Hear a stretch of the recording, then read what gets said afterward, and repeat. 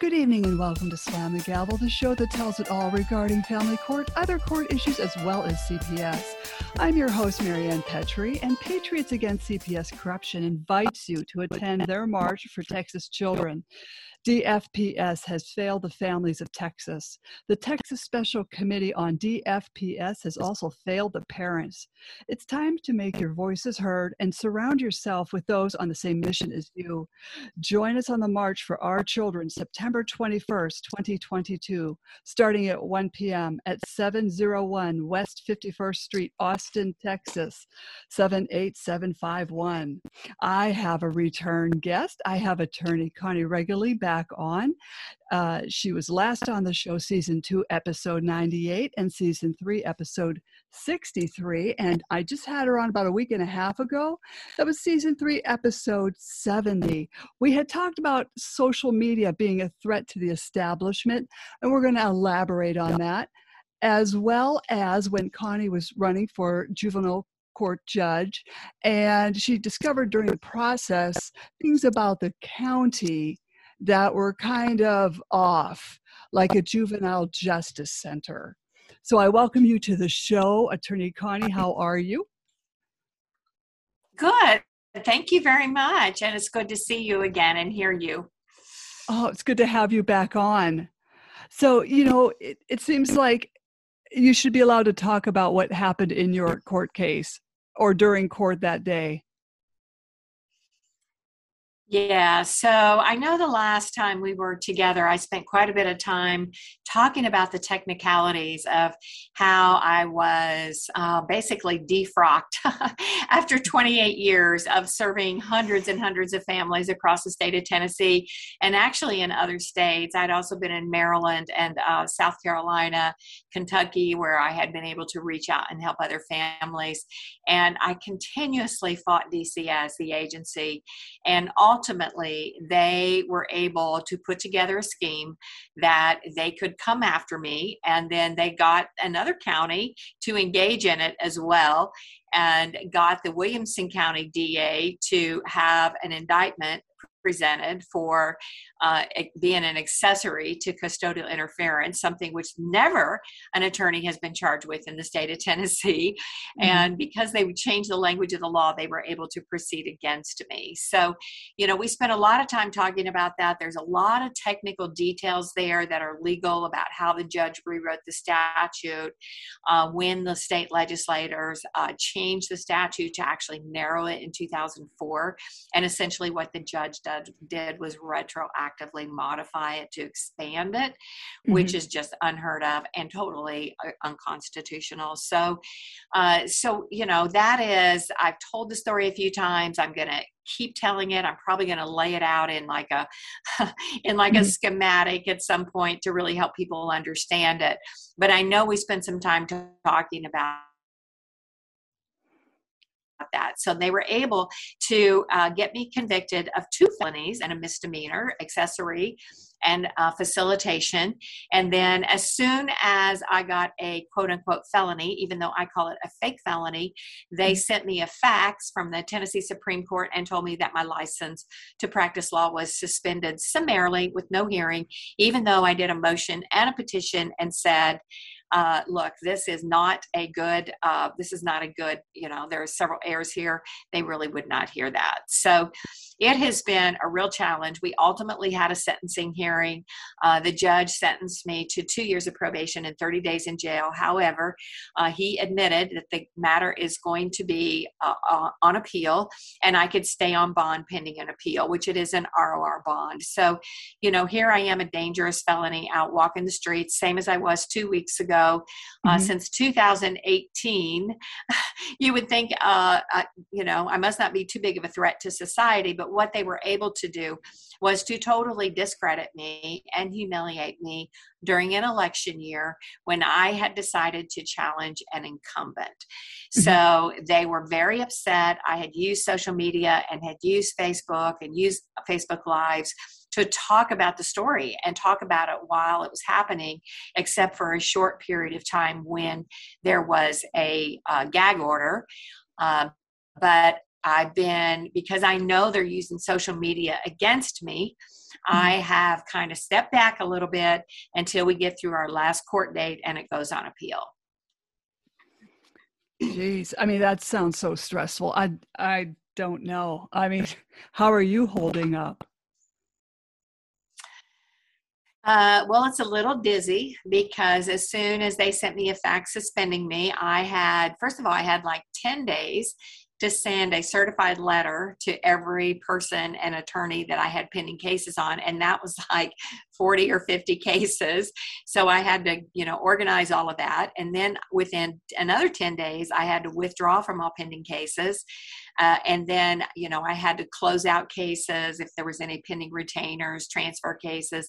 I had another attorney that had been working in my office, and, we went ahead and relocated her and sent some cases with her. So it was a very stressful 30 days just to make sure that I had taking care of all these technicalities, because if you don't take care of those technicalities, even though you're not like actively interfering with anybody, they can use those technicalities to stop you from maybe reinstating your license at some point. Mm-hmm. So it is, on the other hand, there's a little bit of relief in that, I have been out pounding the pavement for 30 years and getting up and, getting out the door at 7:00 in the morning, and sometimes, getting in the car and driving 2 hours to court across the state. So I think I deserve a little bit of a sabbatical anyway, and I am using that. And since it's summer, spending more time with my grandkids, but I am still working. I am reorganizing my office. I'm going to step back into using my expertise in consulting or even just case prep or doing mediation for people, so that I can continue to be some service. But as I move through this phase, I have said for the past 2 years that I cannot do the kind of changes that need to be done in the child welfare and family court system one case at a time. Mm-hmm. I just can't do it, right? I mean, I've had over 40 appeals where I've helped make laws, define laws, narrow laws. I've had a couple circuit court cases on federal civil rights issues that were pretty instrumental in getting some laws changed.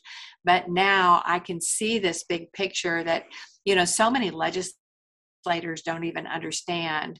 So I've got to sit down. I've got to figure out, how do I use that so that we can look at this more globally, right? This is not about me getting a crown on my head. I will say, during the course of my trial, there was a young reporter with, what was he with? I don't know, one of the Williamson pages. They wanted to discredit me so bad. And, he talked about me being such a, trying to do reform. And he turned to me and he said, "Have you ever thought, Connie, that maybe you aren't the right person for this?"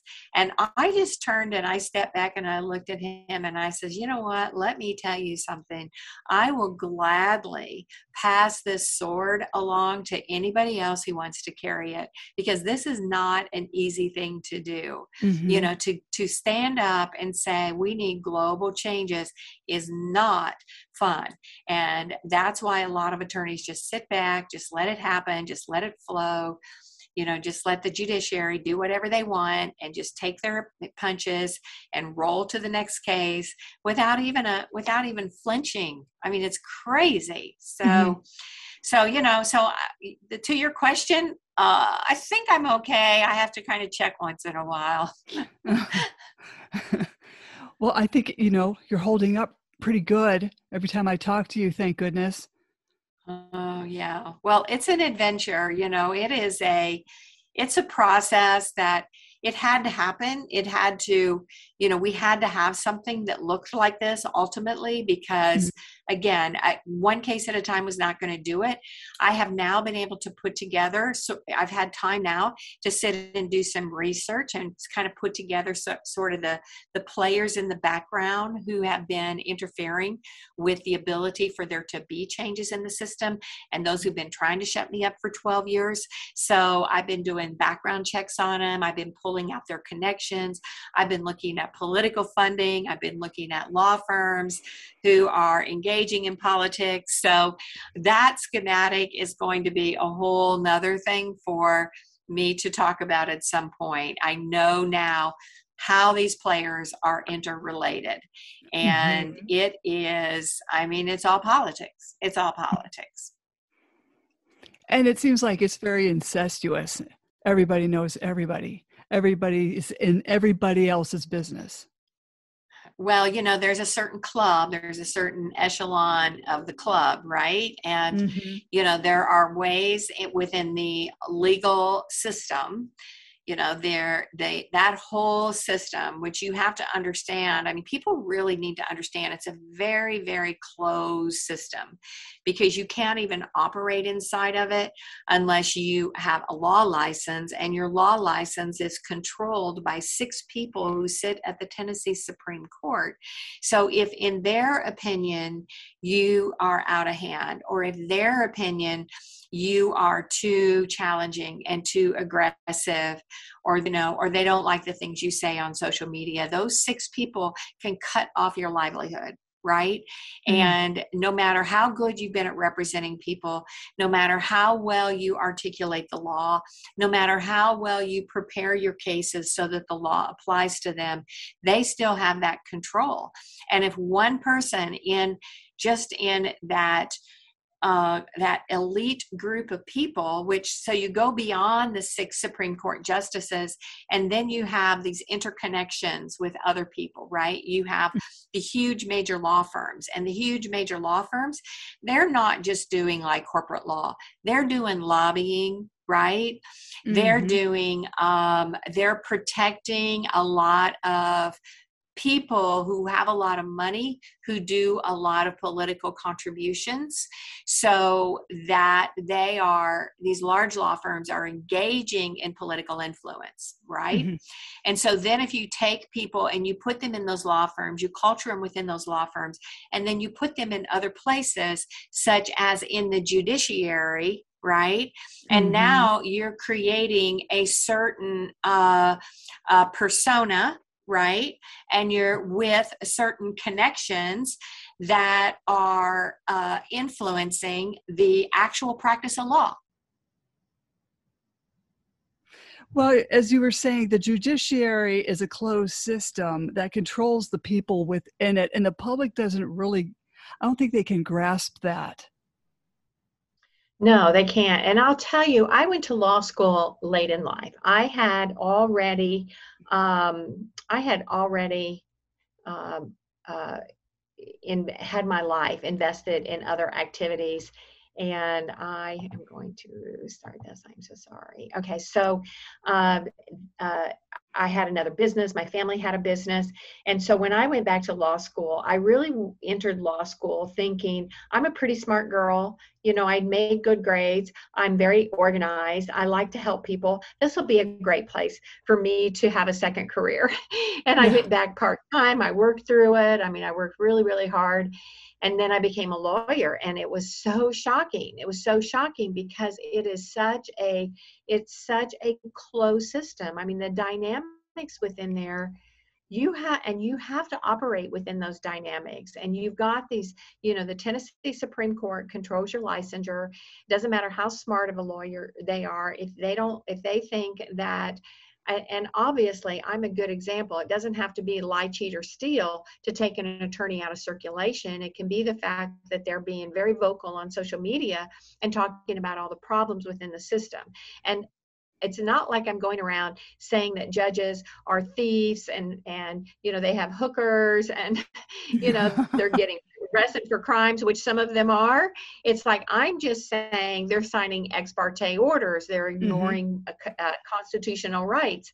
They are not following federal law when it comes to, you know, reunifying families or putting children with relatives. I mean, I'm just calling out conduct that should not be within the system, that should not be tolerated. And that's what they shut me up for. And it's really quite frightening. And so now we have social media platforms, and you would think the public servants would want to know the heartbeat of the public. You would think that for improvement, I mean, how many times do they pay thousands and thousands of dollars for, like, test groups, right? Like for to do tests and surveys. And it's like, just all you have to do is go on Facebook and follow one of these groups about families who've been abused within the system, and you can get a lot of ideas on how to improve the system. So it's been a real challenge. I've worked super hard. I worked really hard for people. I worked all over the state. One of the ways I kind of dodged some retaliation is because I prepared myself to be able to walk into any court across the state of Tennessee. So I didn't have to focus on one little district or one little county. There are 95 counties. I've probably been in 35 of them. Mm-hmm. So it's a challenge, but people need to understand that the attorneys have to work at the mercy of the system. Mm-hmm. Right. A lot of people think, well, my attorney's not doing this and we're waiting for that. And it's really the judiciary that's sometimes holding things up. Oh, absolutely. Or just the way the system works. Like, right. Another attorney will oppose it. And so, you have to pay your attorney thousands of dollars to walk in a courtroom, and then it gets continued. Or, so a witness doesn't show up, or, or the judge denies certain evidence to be presented. So, it's people don't understand, just how difficult it is and how important it is to really stay out of court. So I have really used the social media platforms. I've also used it to kind of gather people to be able to make their voice heard, just like you have. And so that we can get these stories out there and people can really express them. They can try to explain what's going on so that when people go to the polls, and this is a really big election year, both at the state and the federal level, that they can question those things. They have this past year, I wanted every judge challenged in my voting district. And we had 4 judges, we had a DA. I started reaching out to attorneys. Well, obviously, those attorneys tattletaled on me and spread the rumors around, because that became another reason for retaliation, that I was trying to have sitting judges challenged. And, ultimately, when they set my criminal trial, they set it right in the middle of the early voting that was going on in our community. And I ran for juvenile court judge. I really wanted that position. I thought that I could do a much better job than the judge who's in there now, who was appointed. And she does not have the temperament. She is very mean and rude to people all the time. She puts people down. She locks children up. It's just, it's a very hostile environment. And so I was really wanted to, so I ran for that position and worked really, really hard. But, they came in and they sabotaged it. And in the meantime, one of the things that I found out was that our community is building a new juvenile justice center that's like a $59 million project. This is huge. And it will house more children, so you can put more children in jail. Now, and keep in mind, we are not Detroit or Memphis here. We are Williamson County, Tennessee. This is the highest educated county in the whole state of Tennessee. We have more doctors, professors, lawyers, entrepreneurs, business people here than per capita than any other place in this entire state. And we're building a bigger, better jail to lock people up, especially children. And as I started pulling out all of the paperwork, everything that's related to this juvenile justice center, I found out that they were going to have quote unquote mental health beds. So, you have to go, oh, well, that's a good thing. Now they're like, going to treat mental health. Well, here's the problem. All it takes is for a juvenile court judge to adjudicate a child as severely emotionally disturbed. It does not take a doctor. It does not take an examination. The judge can do it based on the child's own, what she observes from the behavior, what other witnesses say. She can even do it if she doesn't like the parents. I've seen her make adverse rulings against children because she doesn't like the parents and she just gets a bad attitude against them. So they're going to have mental health beds. And so these mental health beds, if a judge adjudicates a child as severely emotionally disturbed, she can put that child in the legal custody of the Department of Children's Services, and then she can house that child in her own facility. And if she does that, she will get nearly $500 a day for a child who is adjudicated severely emotionally disturbed, which if you look at 25 beds, that's $500,000 a month. Now, why is that important? Because part of the funding for this project is private equity. So private equity means that you have to have a profit because you have to pay back the investors at a premium rate higher than the regular market rate. So you have to have revenue streams and you have to have a market. The other part of that is that I believe this is opening the door for private contractor to come in and start monetizing the children in a for-profit environment with private contracts. And I've got a pretty good idea. I mean, I know who the private contractors are with the Department of Children's Services. We have huge private contractors like Youth Villages is 120 million, Omni's about 80 million, Camelot's about 60 million, all every year. So they are monetizing, and this is only 9,000 children. I mean, when you think about it, you've got 9,000 children and you've got a $1 billion budget. The Department of Children's Services budget, and now just in the state of Tennessee, is $1 billion. So that's the number of children that you basically are servicing and housing and providing services for. So it's huge, right? The children have a huge price tag on their head. So you can monetize those children, you can keep them in the facility, you know, you can put them there, you can say it's short term, and then you can extend it by a judicial order, which is totally contrary to like general mental health treatment, even acute mental health treatment. Because, for instance, we have Vanderbilt University Medical Center in Nashville. It's one of the largest medical centers, one of the largest university hospitals. It's probably in the top 10 in the United States. And they have a psychiatric hospital for adults and they have one for children. Well, if you go to either one of those facilities, or you take a child to those facilities on an acute psychosis or acute psychotic breakdown, 7 days, that's it. That's all they're going to let you stay there is 7 days.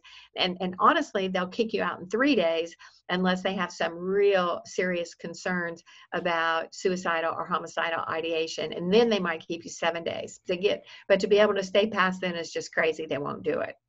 So we're in a very frightening place. They could not let me be judge because I would not be adjudicating children randomly with such a severe mentally disturbing situation. And I've seen how she has used that against families and children.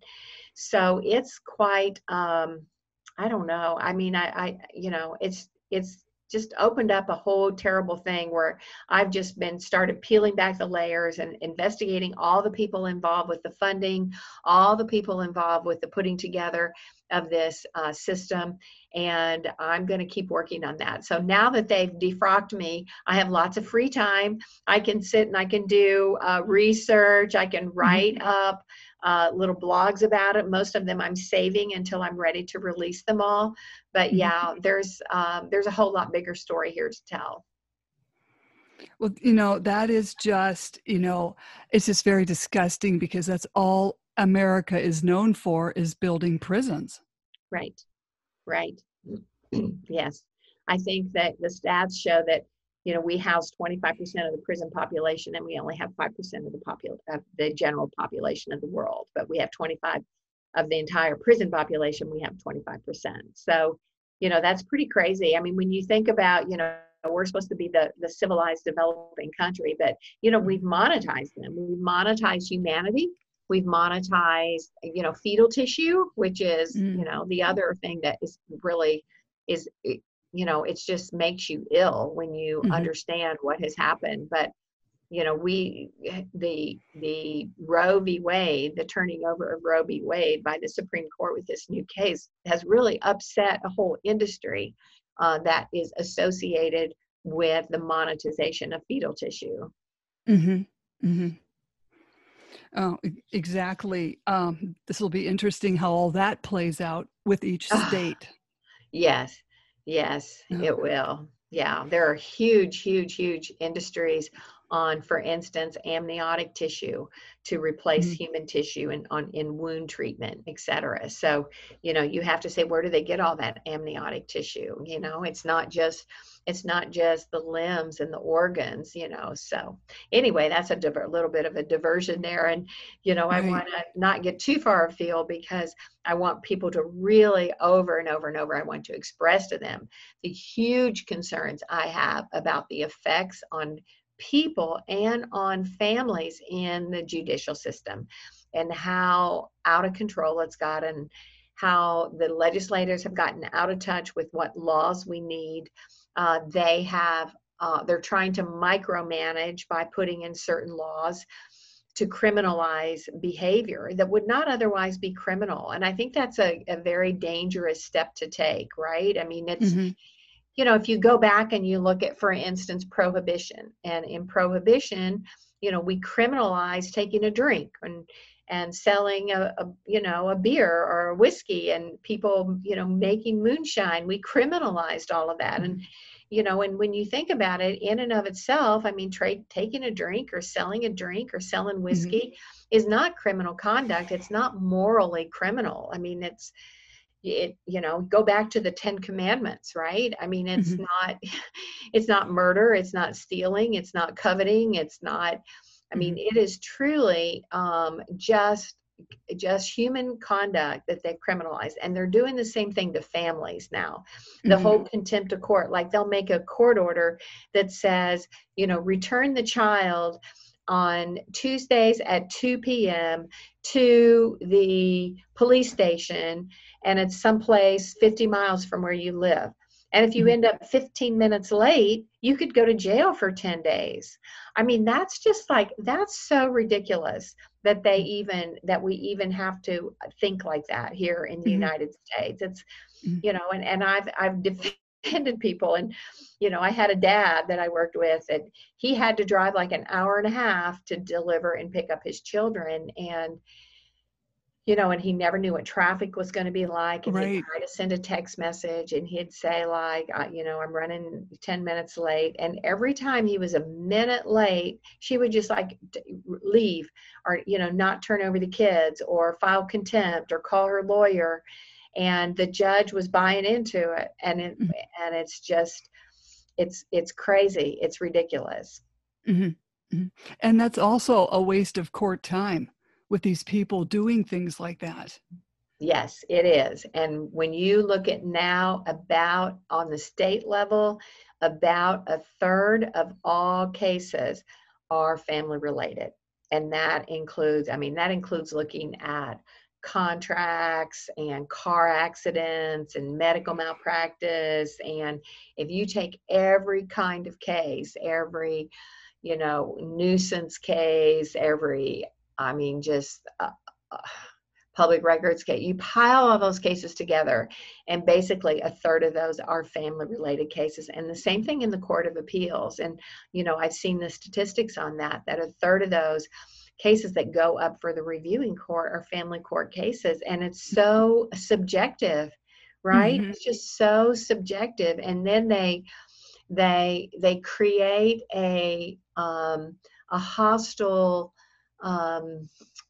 they create not a hostile environment, a hostile narrative, I think, is the best way to say Mhm. it. They create a hostile narrative against usually one side, one person, which Mhm. is just, it's crazy. I mean, and it's true. I mean, somebody may have some behavior or something that was not ideal, but it shouldn't characterize everything about them, especially when you're Right. talking about children. I mean, we all make mistakes dealing with our kids. And when you're talking about cutting a parent out of the life because they're 15 minutes late and Mhm. dropping them off and picking them up, I mean, and not only that, what kind of message are you sending to those kids? Like, to Mhm. be hyper vigilant in Mhm. all your life, in all your activities in life, because that's what happens. Because children don't understand, it's just this one little scenario, this one little issue. And so they become hypersensitive and hyper vigilant on all kinds of things, related to their day-to-day life. Oh, exactly. Yeah, because they're learning from that parent. on how to behave, and I don't know. I mean, I hear this stuff and I hear other parents that call me with issues, and I'm thinking, not to be horrible, but this is not a safe world to even bring kids into. I mean, Well, it's just not safe. it is not, and that's why we have to design systems for alternatives um, to keep their intimate functions more neutralized, I guess is the best way to say it, right? Mhm. So, Mhm. for instance, I have said ever since I started entering law, I thought, it was like y'all do everything backwards in law. So, they implemented this thing where if people were going through a divorce, they had to do a parenting class when they filed for divorce, right? If they had Mhm. children. And I'm like, why aren't you making people do a class when they get married? Mhm. You know, Right. why aren't you teaching them this is what your financial balance is going to have to look like? This is what Mhm. raising children is going to look like. Why aren't you making them pay $45 to do a 4-hour class before they can turn in that marriage license and say we're married? Now, some people will cheat on it, of course, but at least they've had that opportunity to know going into it, if you get a divorce, it's going to cost you your entire life savings, right? Right. Yeah. I mean, the cost, the emotional and the financial cost that's involved with that whole process is just crazy. So, it's like everything is backwards. And it's just like Mhm. with DCS, taking children, expiring children out of the homes of families. I mean, and you're punishing children. This is like, Mhm. it's like incarcerating children. They're the ones who are being victimized by this process. And I don't know why people think that's okay to put them in the home of a stranger that they've never met before. I mean, Mm. people who've had a 10-hour course in fostering, I mean, that's all we really know about them. And maybe they do a background check, maybe they don't, but that's that's quite frightening. I wouldn't I would expect any stranger who was going to be a babysitter for me to probably have more than a 10-hour course or to be able to do a background check or something. Mhm. But no, they don't at all. No. No, and so much goes wrong. The stories I have heard are just heartbreaking and disgusting. Hmm. They are. Mhm. They are. And the damage to children is insurmountable. I mean, it Mhm. is, it's permanent. Mhm.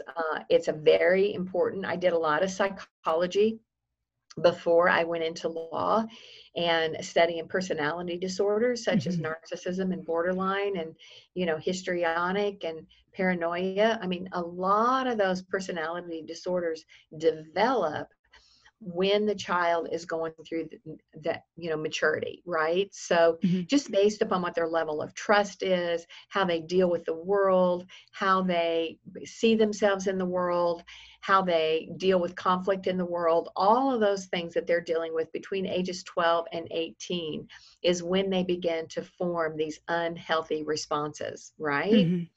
So, and I've talked to, psychiatrists and psychologists about this, especially like borderline personality. Mm.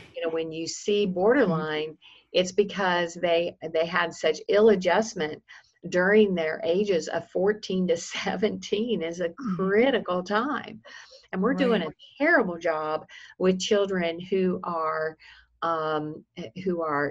disruptive or out of sorts or something in that age group. We're not really helping them understand that this is a lifelong affecting phase of their life that they're going Mhm. through. And they're going to pay for it for the rest of their lives. And I don't know if these judges aren't getting it. They don't care. Kids for cash. Yeah, I mean, children are definitely monetized, and it's sad and frightening. I don't know. I mean, we I'm an old person. I remember the days that every small town had one or two factories, right? They all Mhm. had factories, and nobody has a factory anymore. And Mm-mm. so, what they have to do to make a living to survive all has to do with just managing humanity.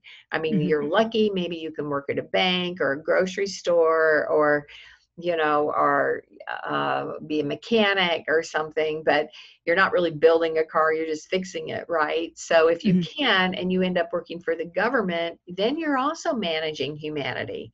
You're either working for CPS and you're taking people's children for money, or, even sadly, the education system, that educating them for money. Now, I'm not saying bad things about teachers because I know teachers are very sensitive these days, but but it's true. All we're doing is managing humanity. Mhm. Mhm. And not very well. There's so many dysfunctional individuals out there. Yeah. There Mhm. are, and we've all got, at least I've got grandchildren coming into this world. I see people posting on Facebook all their beautiful babies being born, and Mhm. I'm like, oh my gosh, these poor babies. Right, I know. Yeah. I'm like, they bless their hearts. I hope God's given them a really perfect spirit and strength, because they're being born at a really bad time. As far as Mhm. I see it, it's a very hard time, to look at a future for children, but we have to, because of the continuity of Mhm. the plan, I guess. But it's we have to give people more early tools to understand how to pick a spouse, pick a partner, communicate with their boss, develop incentives at work, and goals at work, and really help them work with people instead of against them. And again, I'm going to circle all the way back, and I'm going to say that's why I think social media is so important. Mhm.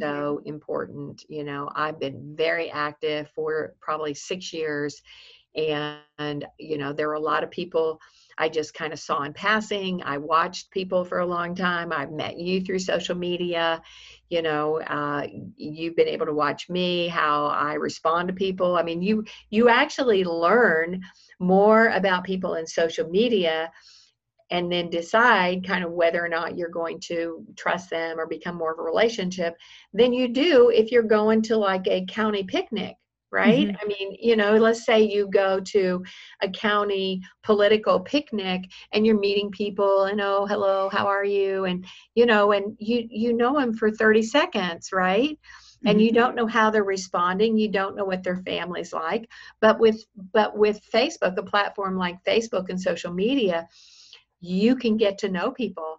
You can watch what their thoughts are. I mean, how I think it's amazing, actually. I think it's an amazing place. And Mhm. I did my undergraduate with a lot of social psychology, and I did a lot of graduate work in organizational psychology and groups. And I think social media is an amazing place to be able to learn the human soul. And Mhm.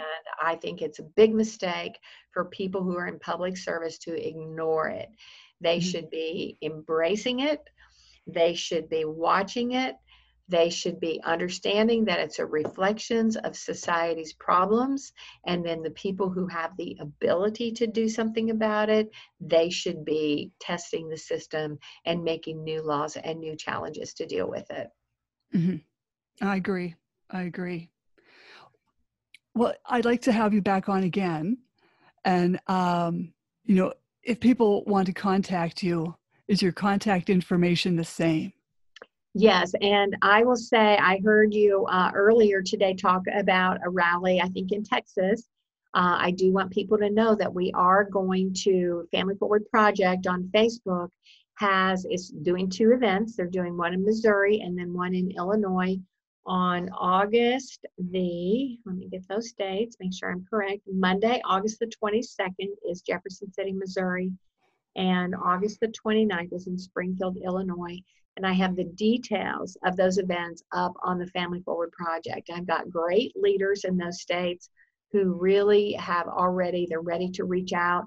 I have a state legislative training video with kind of in a PowerPoint that I am creating, and a video program too, so people understand their state legislators a little bit more, so that we can prepare. And I want everyday people prepared to be able to go to their state legislators and talk to them. And then we also need to look at, on our state and local level, just be willing to talk to people, get people more involved politically. If you have not been involved politically yourself, time to step up and do it. And you know, I'll confess, I was probably 40 before I did it. So if you're, you know, 35 years old and you don't know who the politicians are around you, just, it's time to step up and do it. And let's have, you know, let's keep moving this nation in the right direction. I agree. Thank you so much for coming on. And I'll have you back on too. So don't jump off. Slam the Gavel, a podcast to help the public understand what really goes on in the family courtrooms. I'm your host, Marianne Petrie, author of Dismantling Family Court Corruption, Why Taking the Kids Was Not Enough, and Cry Out for Justice, Poems of Truth. Please join us again here with attorney Connie and other exciting guests. Thank you again for coming back on. Thank you.